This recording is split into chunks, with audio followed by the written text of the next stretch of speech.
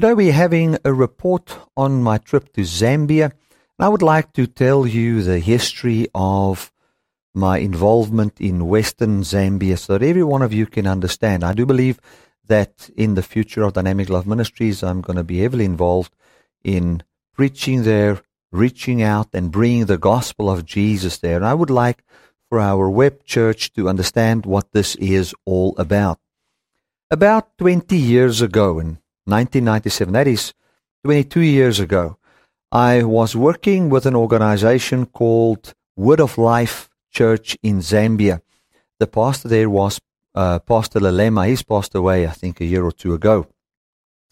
And I asked him, I said, Pastor Lalema, I would like to go and preach in a place where nobody wants to go to, where it's too difficult to go to, where most people don't want to go to. I see most people love to preach in cities and in developed places, but I would like to go to a place where nobody goes. And then he took me to Kalabu. That is in the western part of Zambia, which is also called the Barozi Land area. When Zambia was still called Northern Rhodesia, the Barozi Land area was like a little country on its own called Barozi Land, and they were governed by a king.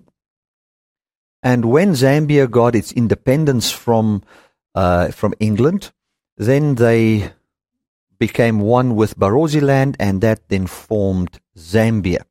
But there was some discrepancy between the president and the king back then, and then no development came to the old Barozi Land, or what we call today Western Zambia. Western Zambia still seeks their independence again from Zambia now. They want to be called Barozi Land again and go back to basically the old way it was. Now, they took me there and I started I had a passion to go there, and Helene and I back then, we took all the money we had and we got a trip together, and we drove from where we lived then, called Potchefstroom, drove all the way up to Zambia and got there with great effort. The roads back then was a complete mess. It took us days to travel 200 or 300 kilometers. What I would do now in 4 or 5 hours took us like 3 days. We had many breakdowns on the way. The vehicle caught fire. My wife had a miscarriage in the bush there. But we just continued, went into Kalabu. And as I drove into Kalabu, there was a guy standing next to the road. And I asked him, the roads there isn't what it's supposed to be at all. You cannot, it's just a village, basically. And I asked the man next to the road, please show us to the police station. Is there a police station close by? Because we need permission to preach there, and I want to come and do an outreach. This guy just started to swear at me, cuss me out, and walked off. And I just said, Lord, please save this man. And that was, my wife was busy having a miscarriage. We were looking for a place. It was just a mess. We wanted a hospital, police station, all those kind of things. I asked for that, and he just didn't offer any help. Well, we got to the places we had to be, hospital, police station, and so forth. And I started to do an outreach there and preach the gospel. And the Wednesday, the man that was cussing me out got saved in Kalabu. And we also then started a church with a person they placed there, a local pastor, or not a local pastor, a pastor they placed there, somebody that got saved there, got trained, and we started a little church. And that church today branched out into 9 different branches. Now, in Zambia, they call it branches. A branch of a church is basically another church that was also started by that church. So, Word of Life Church in Zambia is now in Western Zambia, that area there. We've got 9 branches there, spreading only the message of grace. As time went on, the local pastor there, I think it was Pastor Chris, he was placed into another area, moved to another area into Zambia, and the church was then given over to a man called Jerry Masaliso. Jerry is now the pastor of the 9 churches. He started many of those churches himself, And he was the very man that was cussing me out, swearing at me as we drove into Zambia. He's a very kind man, soft-spoken man, but fully persuaded and walking only in the message of God's grace. Now, with Jerry there, I felt enough peace in my heart because I know that he is not going to back down from the gospel of grace. I felt, let me buy some property and let us see if we can get a mission station going there so that we can do more outreach into that area. We're not going to do that now, but into our next slide, I'm going to show you where this area is, and just west from where we are, I would say, 1,000 villages, if I just take a wild guess, at least, of people that don't have churches. There are some of the Seventh-day Adventist group that has some churches in those villages, but the majority of those people are, I think they would know about the name of Jesus, but there's not churches. It is wild there, if I can call it like that. People need the gospel desperately. And I wanted a mission station so that we can then reach out into that area.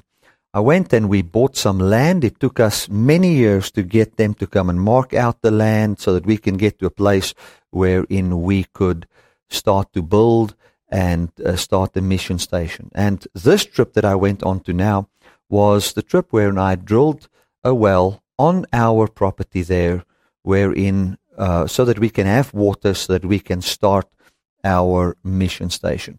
So the vision that I have is to reach out in that area, but more about that later. Let me just show you quickly the picture. Let me show you a map of where that is. Okay. There you can see the continent of Africa.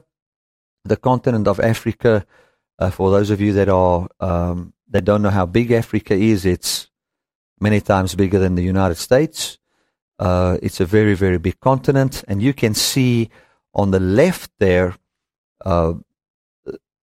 on the whole map of Africa, the blue line, that is about 3,100 kilometers, and it took me about 3.5 days of traveling because I only travel in daylight, not at night. There's too many animals on the roads, and it took me 3.5 days to reach Zambia. You can see on the right, the picture on the right there, at the bottom is where we stay, a town called Malmesbury, and then I drive north and then cross the Namibian border, and most of the driving is done through Namibia.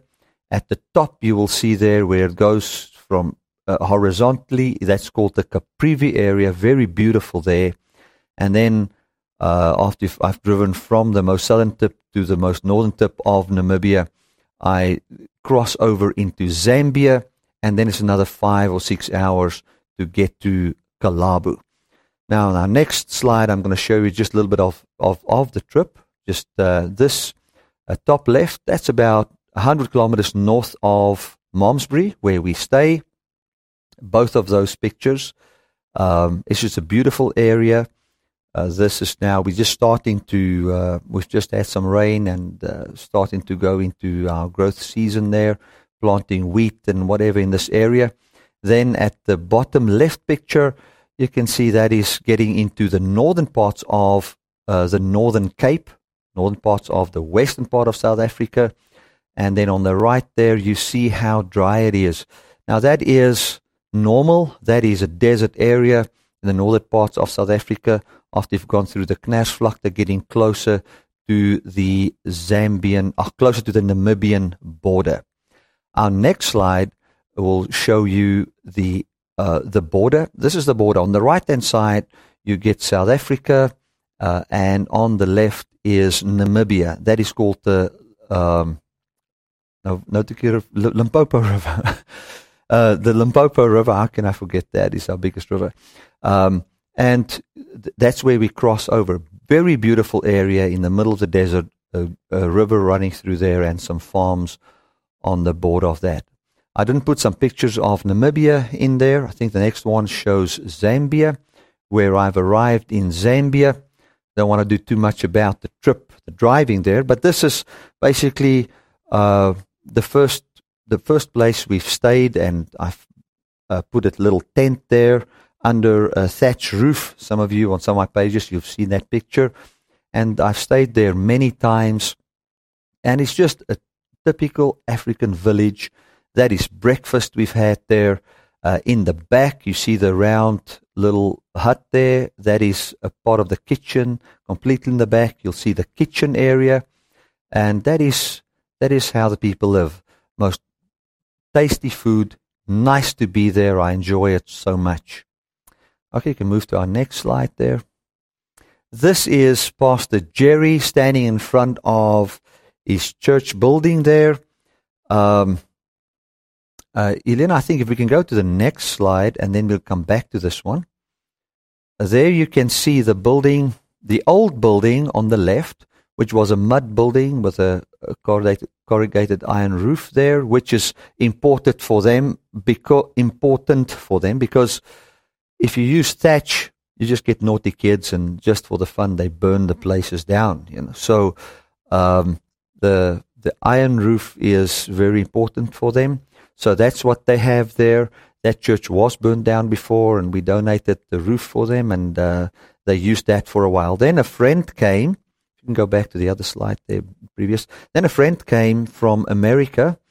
I brought him with to Kalabu, and he was deeply touched by what was going on, and they gave some finances towards the church. And this church that you see behind him is a brand new church. I think it's about a year old, if I'm not mistaken, and they built that. That church was built for about, it was just less than $6,000 for the whole building, including the benches and everything. Building cost there is very low. And you can see Pastor Jerry there, just a happy man, always smiling, always making some jokes, passionate about the grace of God. Okay, next slide there. Good morning, everybody. Just want to show you more or less where I am. This is just my drive from where I stay to the grounds where we drill the well. So I'd just like to show you more or less where we are. This is what we would call a neighborhood just outside of town. And this is it. It's very sandy here. The whole area is sand. And drilling a well is not that difficult here because of the sandy soil. That's why we could drill by hand. But here's just a view. Some of you can have an idea. Hi there, sir.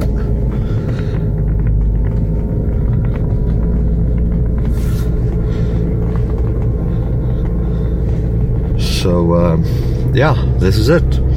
Just want to share that with you, and then I will show you guys as well where our land is.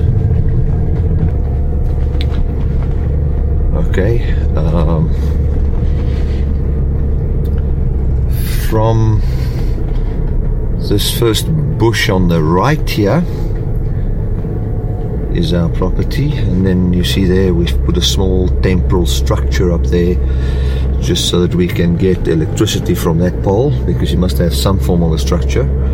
But we didn't want to build because we don't have any water, so we've got temporal structure right here, and that is where we will have our that's where we have our electricity too. And then from there we've now dug the well and or drilled the well, and then from there we will be able to build and put them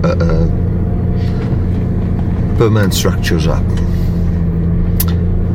Okay, so here we come. You see the mud house over there. That's the guy that was just guarding the land for us, making sure that other people don't come and live here.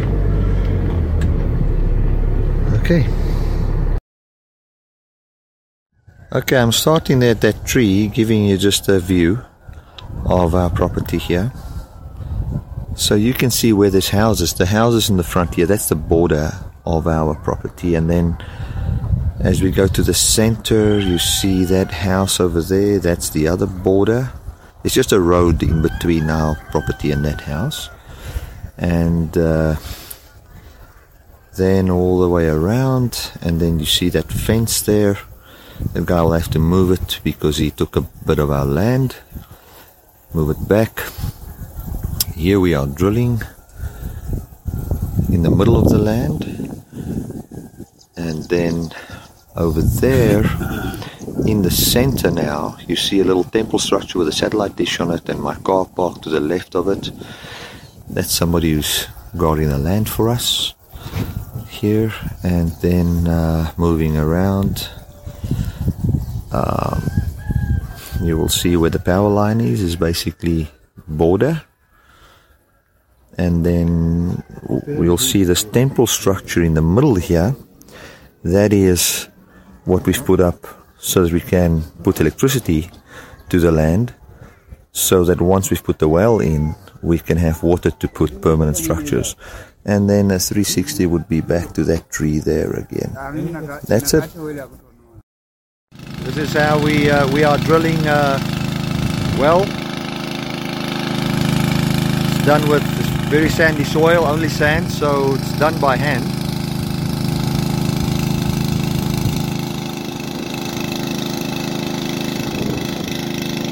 They're already about 15 meters in. What's that? Times 3, 45 feet. So what they do is they basically just take water mixed with a chemical that makes it like slimy, and then it's pumped into the hole and drilled like that. Takes the sand out, traps it into the first trap here, and then the sand will be dug out here, and then it's recycled. And that's how we're going to go down for 45 meters till we get water.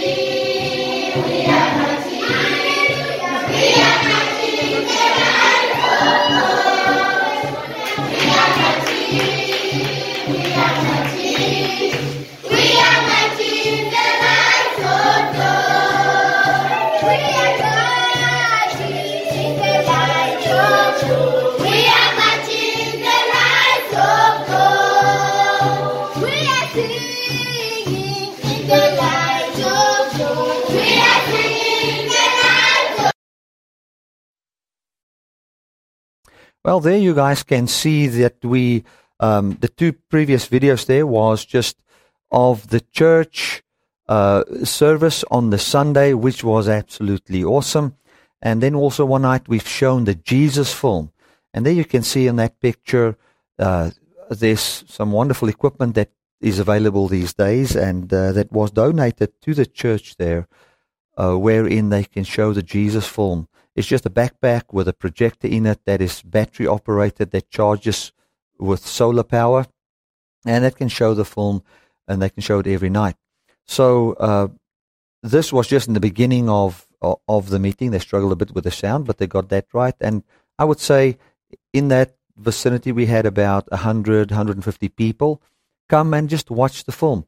And then just before the crucifixion, we stop the film, and then I tell them about the crucifixion that's going to take place, and that Jesus Christ is Lord. And I teach them and make the invitation and say, who want to accept the Lordship of Christ? And people receive Jesus Lord. And that is basically what we've done the one night there. We also did it 2 nights. The second night I didn't preach because we got stuck in another town and there were things that we had to do. But that's a very effective way of reaching people. Now, we showed the Jesus film, and then the next day also we had got some water. We can move to the next slide there. And there you can see some kids just under the hose enjoying the water spraying over them. my guess is that these kids have never experienced that in all their life, because they don't have such things there for them. There are some people, obviously, that has got running water in town, but in the outskirts of town and in the villages where these people are, there is not such a thing. There's a hand well where you pump by hand and nothing like that. And they've just enjoyed it so much. So I want to just thank everybody that was supporting this mission trip, paying for the fuel, helping to pay the accommodation and whatever is needed. Thank you so much for what you've done. I would like to explain now a little bit. Helena, that's fine. Thank you.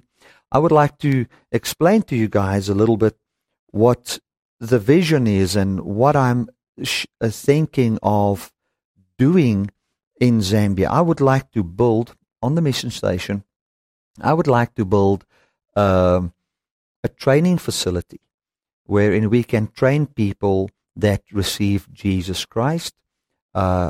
This training facility will also be a conference facility. I would love it if we can sleep 80 to 100 people there.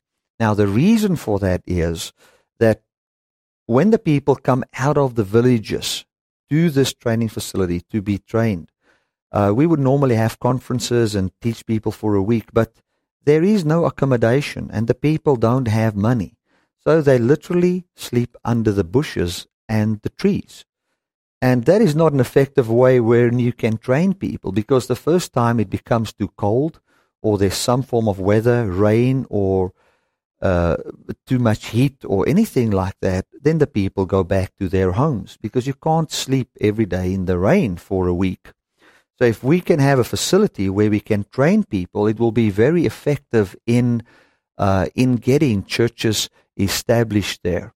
I would also like I said, we want a training facility, an office or two there, a place where people can eat, a dining hall where people can eat, accommodation for about 80 people, where we will have about 8 people in a large room with bunker beds, and just let the people stay there. And yeah, that will make things so good. We also want 4 or 5 small, it will just be basically, I will put up the plans later, but just a room, the self-catering unit, basically, that can have a double bed or 2 single beds in there, with a bathroom, a small kitchen facility there for visiting missionaries, that they can come and stay there.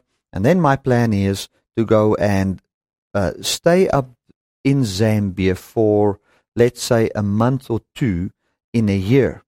And when I am up there, get missionaries from different places in the world to come, or teams of people to come with me, and then we do, for those 2 months, enough outreach that the rest of the year can be used to train people. So what I will do, and this is the strategy, is I yesterday went and ordered a drilling rig that we can drill wells with. And we will then go to areas that is not reached, neighboring villages to where we already have churches, and then we will go and drill a well for them and make it very nice, because drilling wells is such a need there. You cannot imagine what it is not to have running water. You cannot imagine what it is to carry water for 1,000 yards or sometimes even more. Small kids carrying water all the time, because that's just the way it works. Or some of them, especially in the areas where the water table is too deep that they cannot dig a well for themselves. So it's really a hectic situation. If we can go into a small village, drill a well, they will really feel the love of the church for them. And then we would also like to donate iron sheets and put up a small mud structure. And then the people that receive Jesus, as we, during the evenings, show the Jesus film, the people that receive Jesus will then or immediately have a building that they can go to and where they then can have church. So this is how it will work. We will have a team of people go to our mission site. There will be a nice place for them to stay. There will be proper toilets, a proper shower, electricity, and whatever is needed, they will then go with me, and the men will go for the well drilling, and we will drill a well during the day for them. And then in the evenings, we will show the Jesus film, lead people to Jesus. And then the local church there will help them then put up a mud structure, and we will donate iron sheets for them, and then so they can have a roof, and that's how a church will be started.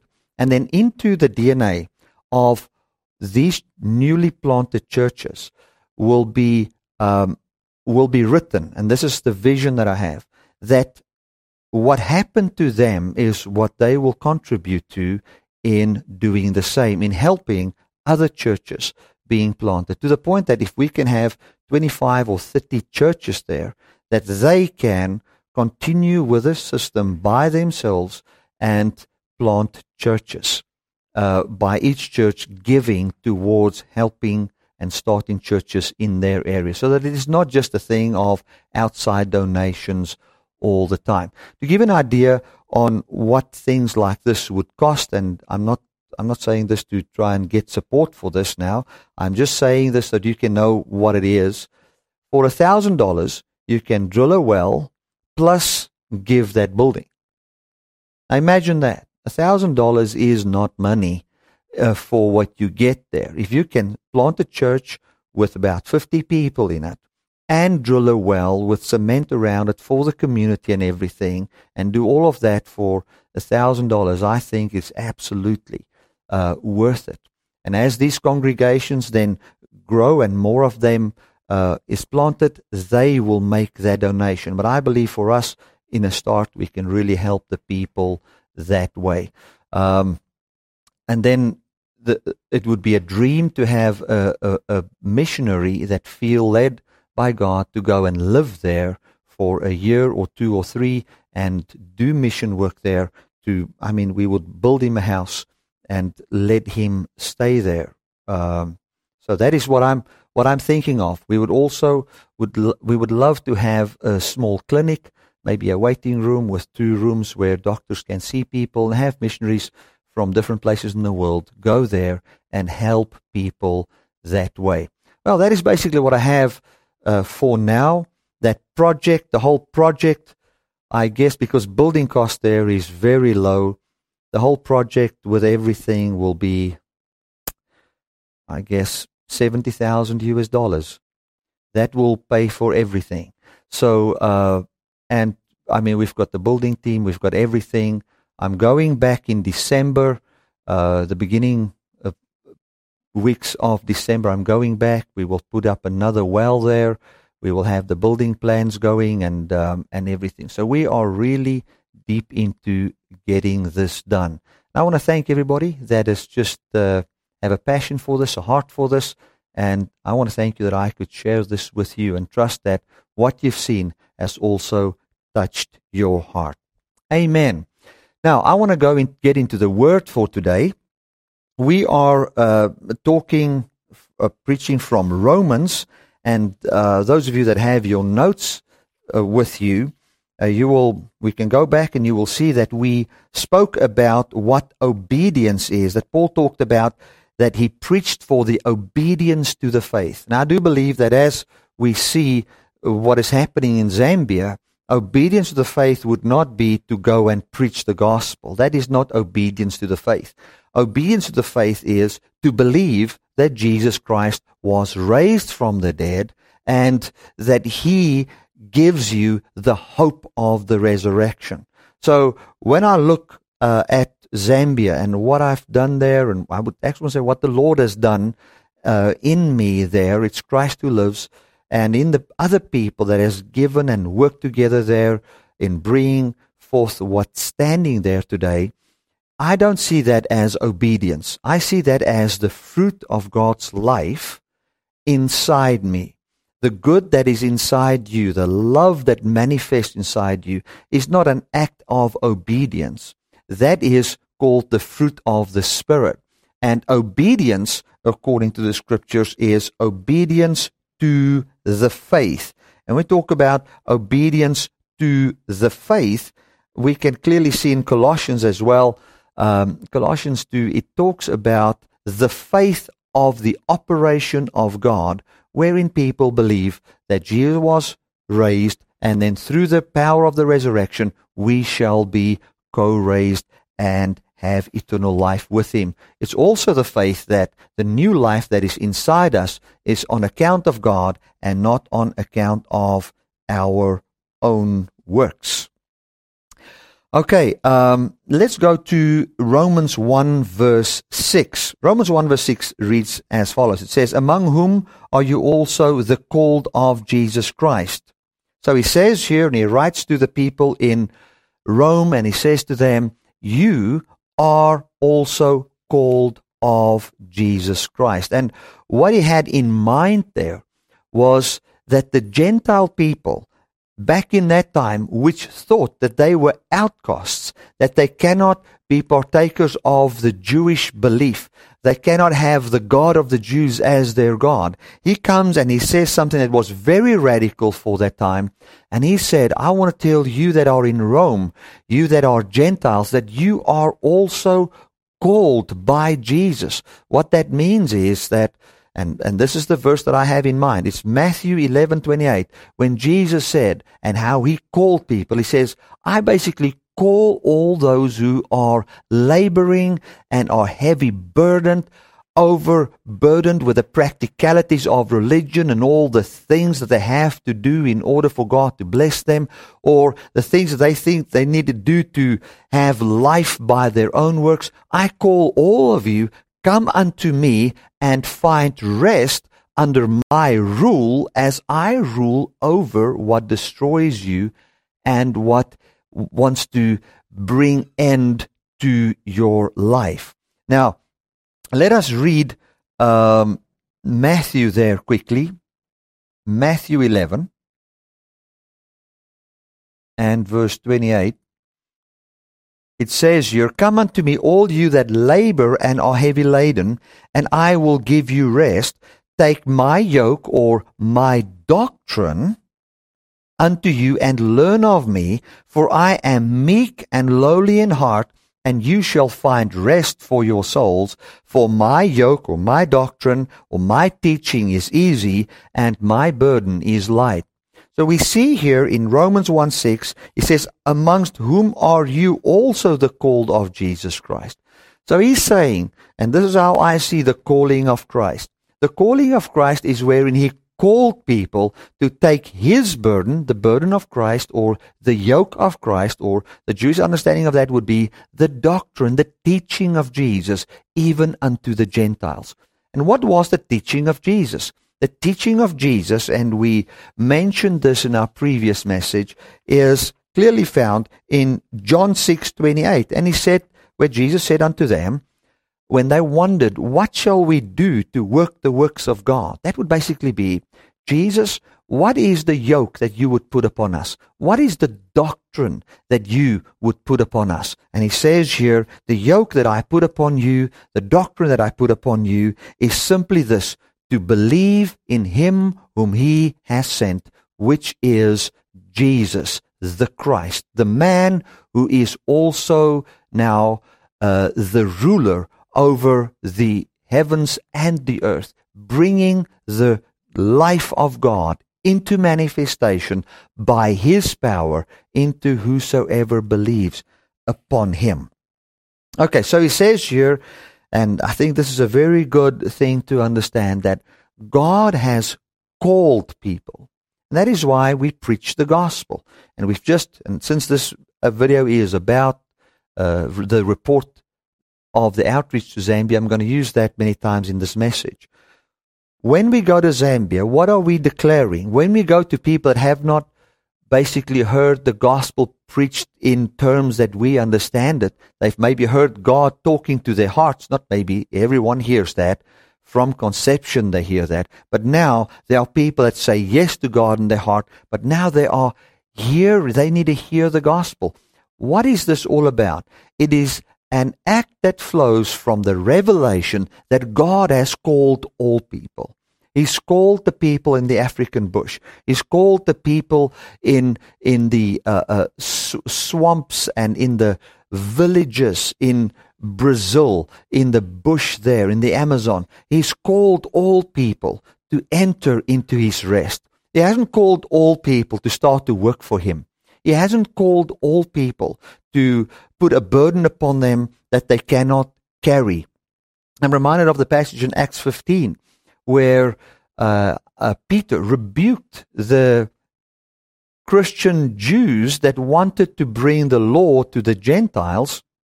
And he was rebuking them, saying them, why do you want to put a burden on these Gentiles that neither you nor your fathers could bear? Why will we trouble them with the law?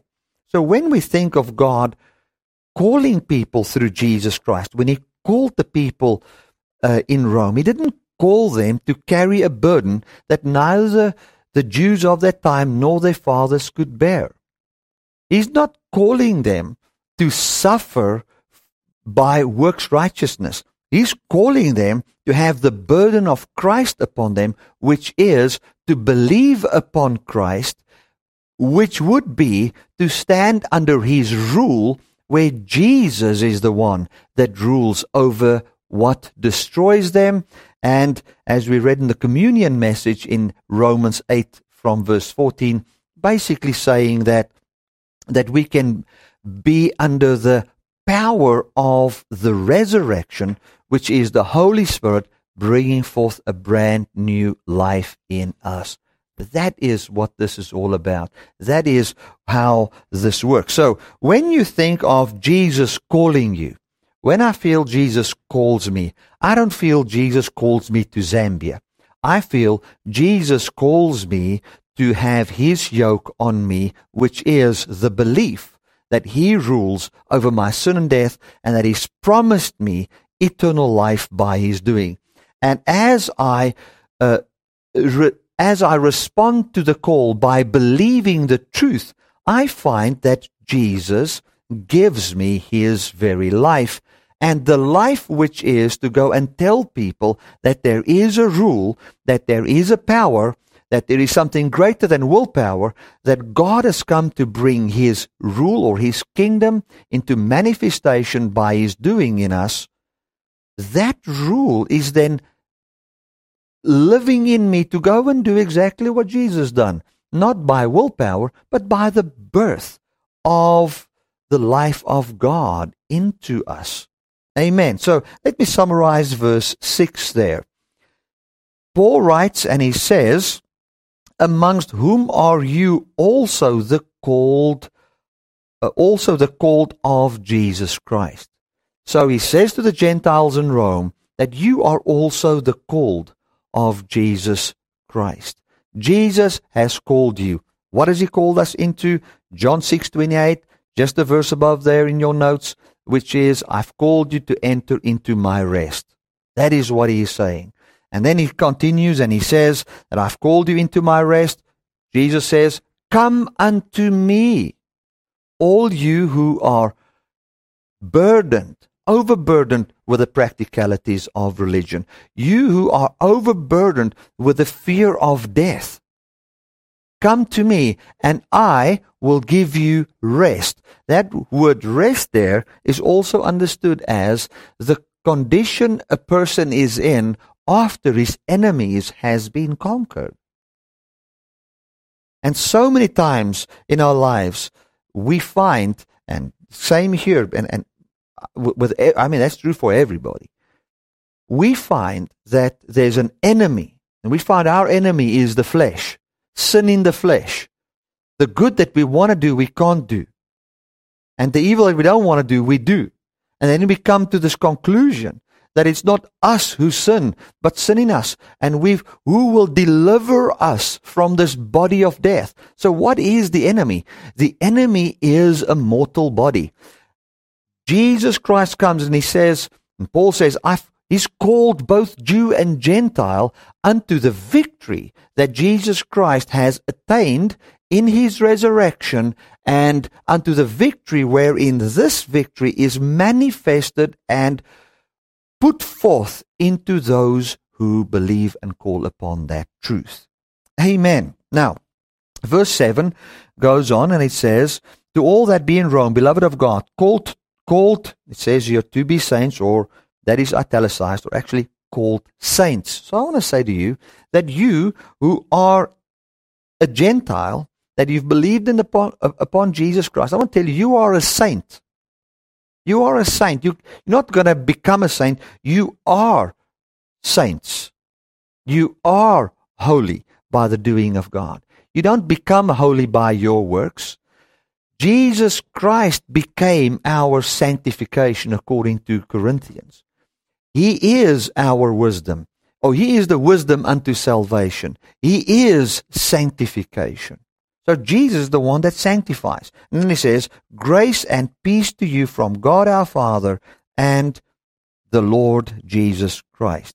Now the beautiful thing here, when it talks about grace in Romans 1 verse 7, he says here that grace and peace is from God the Father and our Lord Jesus Christ. Now I'm going to say something here that's very difficult to understand, because the Trinity is difficult to understand. Because if we think with our cognitive minds, we think, how can three be one?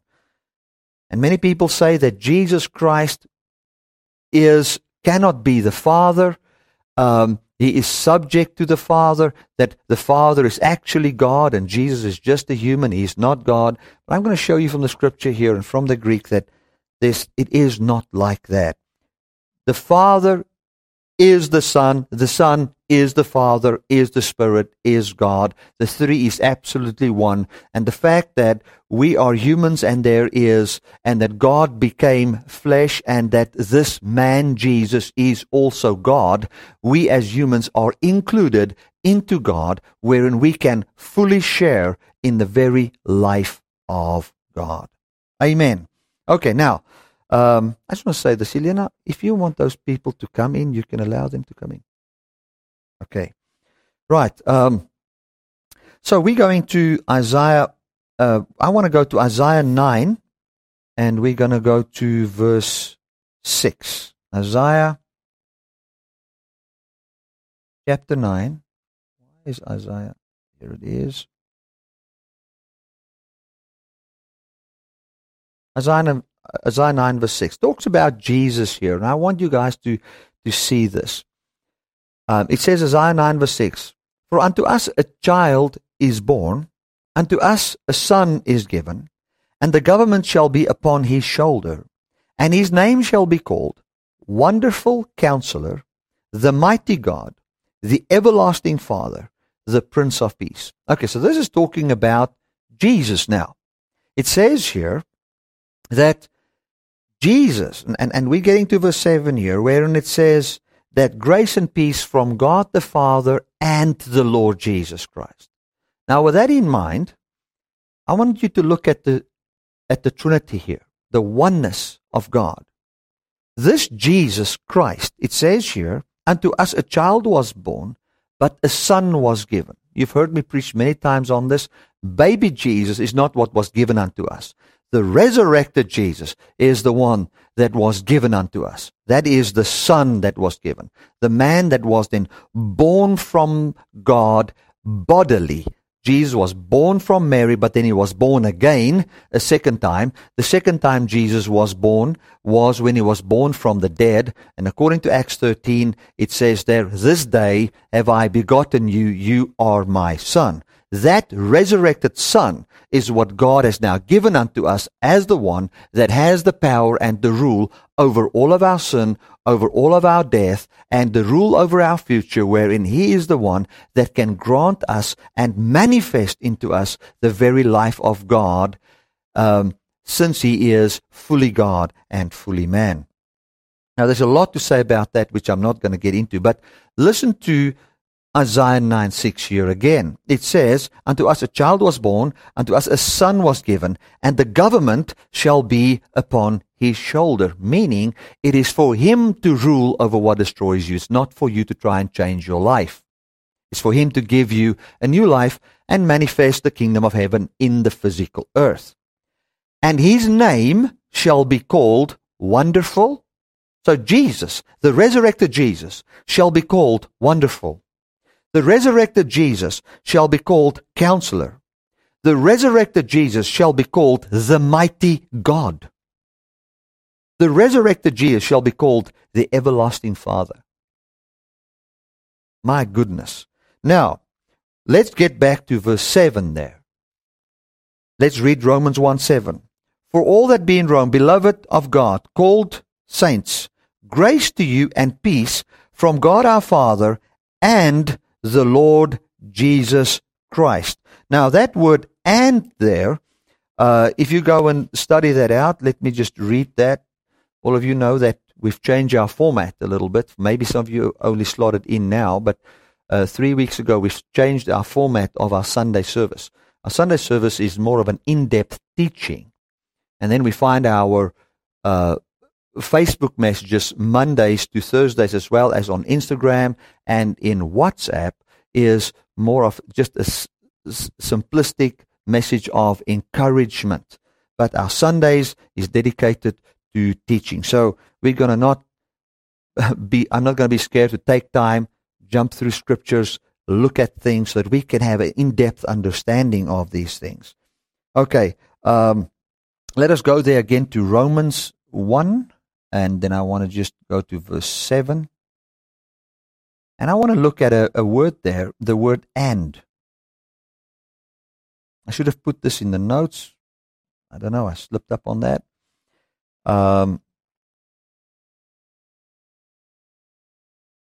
It says, "and the Lord Jesus Christ." It's used as the word "also." I think 500 times. It's used 108 times as the word "even." So and many times in the King James, the word "even" is used when it talks about the very same thing. So when we can say that Jesus Christ died for us, it was even the forgiveness of our sins, meaning the death and the resurrection, talking about it as the deliverance of our sins. Or God, He made of the two even one new man. And so the word "even," one of the meanings of the word "even" would also be "which is." Which is. Now, when I look at grace and peace from God our Father and our Lord Jesus Christ, I think it's up to the translator to decide which word fits the best. And we've always used the word "and," which I believe is also accurate, where we can say the Father has got an influence upon us and Jesus has got an influence or a grace upon us. But I would like to look at it a little bit more knit into the Trinity and use the word "even." And then read verse 7 this way. It says, "Grace and peace to you from God our Father, even the Lord Jesus Christ," or "which is the Lord Jesus Christ." I think if we can start to see that the Father and the Son is absolutely one, that Isaiah can be fulfilled in saying that this resurrected Jesus shall be called the Everlasting Father, wherein He Himself said, when they asked Him to show them the Father, that He said, "Have you not seen me?" Yet this very man, Jesus, prayed unto the Father, even prayed unto the Father after His resurrection. But this man shall also be called the Everlasting Father. So we will find that Jesus, the man Jesus, would also be the everlasting Father of our new lives. So when we look at Paul praying here, he comes and he says, grace, or a divine influence, and peace. Peace talking about harmony with God, as well as the union between the two people groups, which were Jews and Gentiles. That's what's in Paul's mind here. Union between them. So he's saying, from God the Father, who is also this resurrected Jesus, or we can even put it this way, from God the Father, who is fully manifested in the man, Jesus the Christ, who is God, peace to you, harmony, and the influence unto a brand new life. I want to tell you, the man Jesus is God. You want to know what is the name of God? His name is Jesus, the Christ, who is also called the Everlasting Father, who is also called the Prince of Peace. There's an absolute union. Never underestimate the power of the glorified man, Jesus. The Bible says in Colossians that the fullness of the Godhead dwells in him bodily. Let's go to Colossians there. That would be in Colossians chapter 2. That is, if you go on in your notes, Colossians 1:8 there, you will see Romans 1:8. We go to Colossians quickly there, 2 and verse 8. And this is what it says.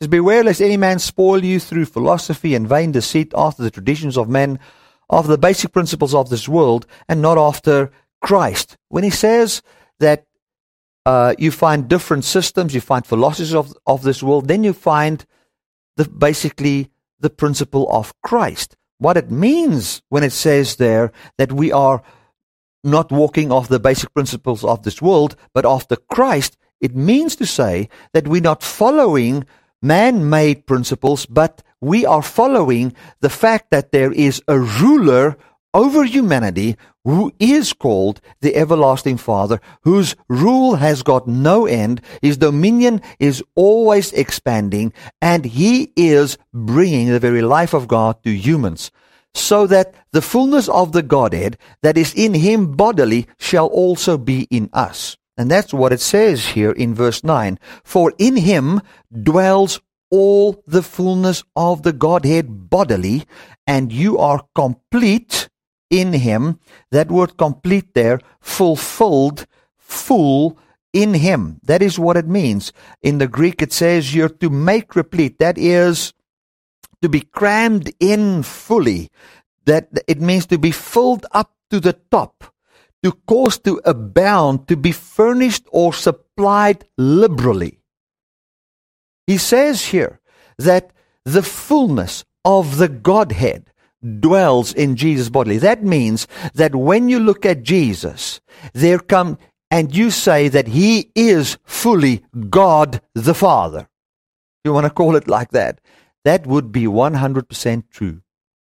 And the man Jesus, the Christ, has got full rulership over you, and the power whereby God created the heavens and the earth is in that man. And that power in him is called the power of the resurrection, or the power of a new creation, wherein he creates who he is in you, so that we've got access to the very life of God by God as the human Jesus. So I want to say to you, you can pray to Jesus. You can call on the name of Jesus. You can boldly, because I found there's a doctrine going around even in the web church, some folk thinking that Jesus is not God. My goodness. Jesus shall be called the mighty God. Let us get back to that verse. That is Isaiah 9. And we go to verse 6. For unto us a child is born, unto us a son is given. The government shall be upon his shoulders, and his name shall be called Wonderful Counselor, the Mighty God. So what is Jesus' name? His name is, what shall he be called? He shall be called the Mighty God. So if Jesus is your Lord, I want to tell you, you don't have to think of him as a go-between. He is the mighty God ruling over you. When he says, I'm coming back, he is truly coming back. Glory to God. He shall be called the mighty God, the everlasting Father. The everlasting Father. He shall be called the Abba. He shall be called the everlasting God. That is what he shall be called. And he shall be called the Prince of Peace. He shall be called the one that brings peace between God and man, as well as between man and man, Jew and Gentile. Hallelujah. He is the absolute Prince of Peace, the one that brings who He is and who man is into harmony, wherein man vibrates with the very same frequency as the very Almighty God, permeated and radiant with a very eternal life possessed by God's Spirit. Hallelujah. That is what He is talking about here. Let's go to verse 8 in Romans, and I'm going to end off with verse 8. It says, "First I thank my God through Jesus Christ for you all, that your faith is spoken of through the whole world." So he comes and he says to the people in Rome here, I want to thank God through Jesus Christ. In other words, I want to thank the Almighty God through what happened in the man Jesus, who is also one with God. Absolute one. There is no difference. When Paul saw Jesus on the road to Damascus, he saw God in flesh. That is what he saw, and that is our destination. That is what we will have. The Bible calls that forth. He says in 1 Corinthians 15 that in the last day, when the government is given over to the Father, then God shall be all in all. What that means is, when God shall be all in all, it means that there will not be one molecule of your physical body that is not fully one with God, and all is God. It is something that we are afraid to say. I'm not saying that I will become God, but I will say, what I can say is that every fiber of our being will be fully God. And we, as humans, will be glorified with the very life of God, that when people see us, they would see the Father. When people see us, they would see the Son. And that was God's dream from the beginning.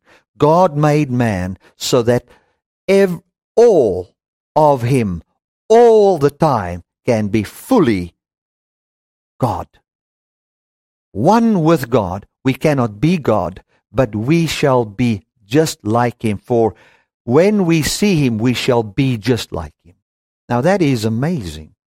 We as humans can give birth to people that are fully human, where every fiber of their being is human. How is it not possible for God to give birth to a human being from His power when He raised him from the dead and grants him eternal life bodily, that human cannot be, wherein God cannot be all in all? Just go and think about it. If God is all in all, that would mean that would not be one part of that person's being that is not God, and the fullness of God. That would be a better word. There would not be one part of that person's being that is not an absolute demonstration of the fullness of God. Just as Jesus today, bodily as a human, is the full expression of God, to the point that you can call him the everlasting Father. In the very same way, that full expression will be on us on account of God. We will not be God on ourselves. We will be exactly like him on account of him. And the Spirit that manifests that truth is already now in us. That's why we've got the hope of eternal life bodily. Now, this faith that the people in Rome had, what was the faith that people had in Rome? Let's read quickly. I've got it in the notes there. Let's go again to Colossians, and I'm ending off with what this faith is. It says that your faith was spoken of throughout all the world. Let us see what that faith was. They had a certain persuasion. What was that persuasion? It says here in verse 10, and you are complete in Jesus, in whom the fullness of the Godhead dwells bodily, which is the head of all principality and power. And then verse 11, in whom also you are circumcised with a circumcision made without hands, in the putting off of the body of sins of the flesh by the circumcision of Christ. I don't have time to explain that now. Verse 12, buried with him in baptism, wherein also you are raised with him through the faith of the operation of God who has raised him from the dead. Now, what is the faith of the operation of God?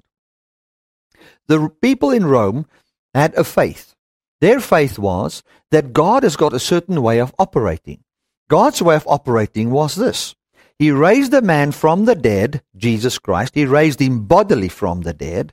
And now, after he raised him from the dead, the influence that this resurrected Jesus, who is also called the Everlasting Father, who is called the Almighty God, the influence that the Almighty as a human has on humans is now called grace.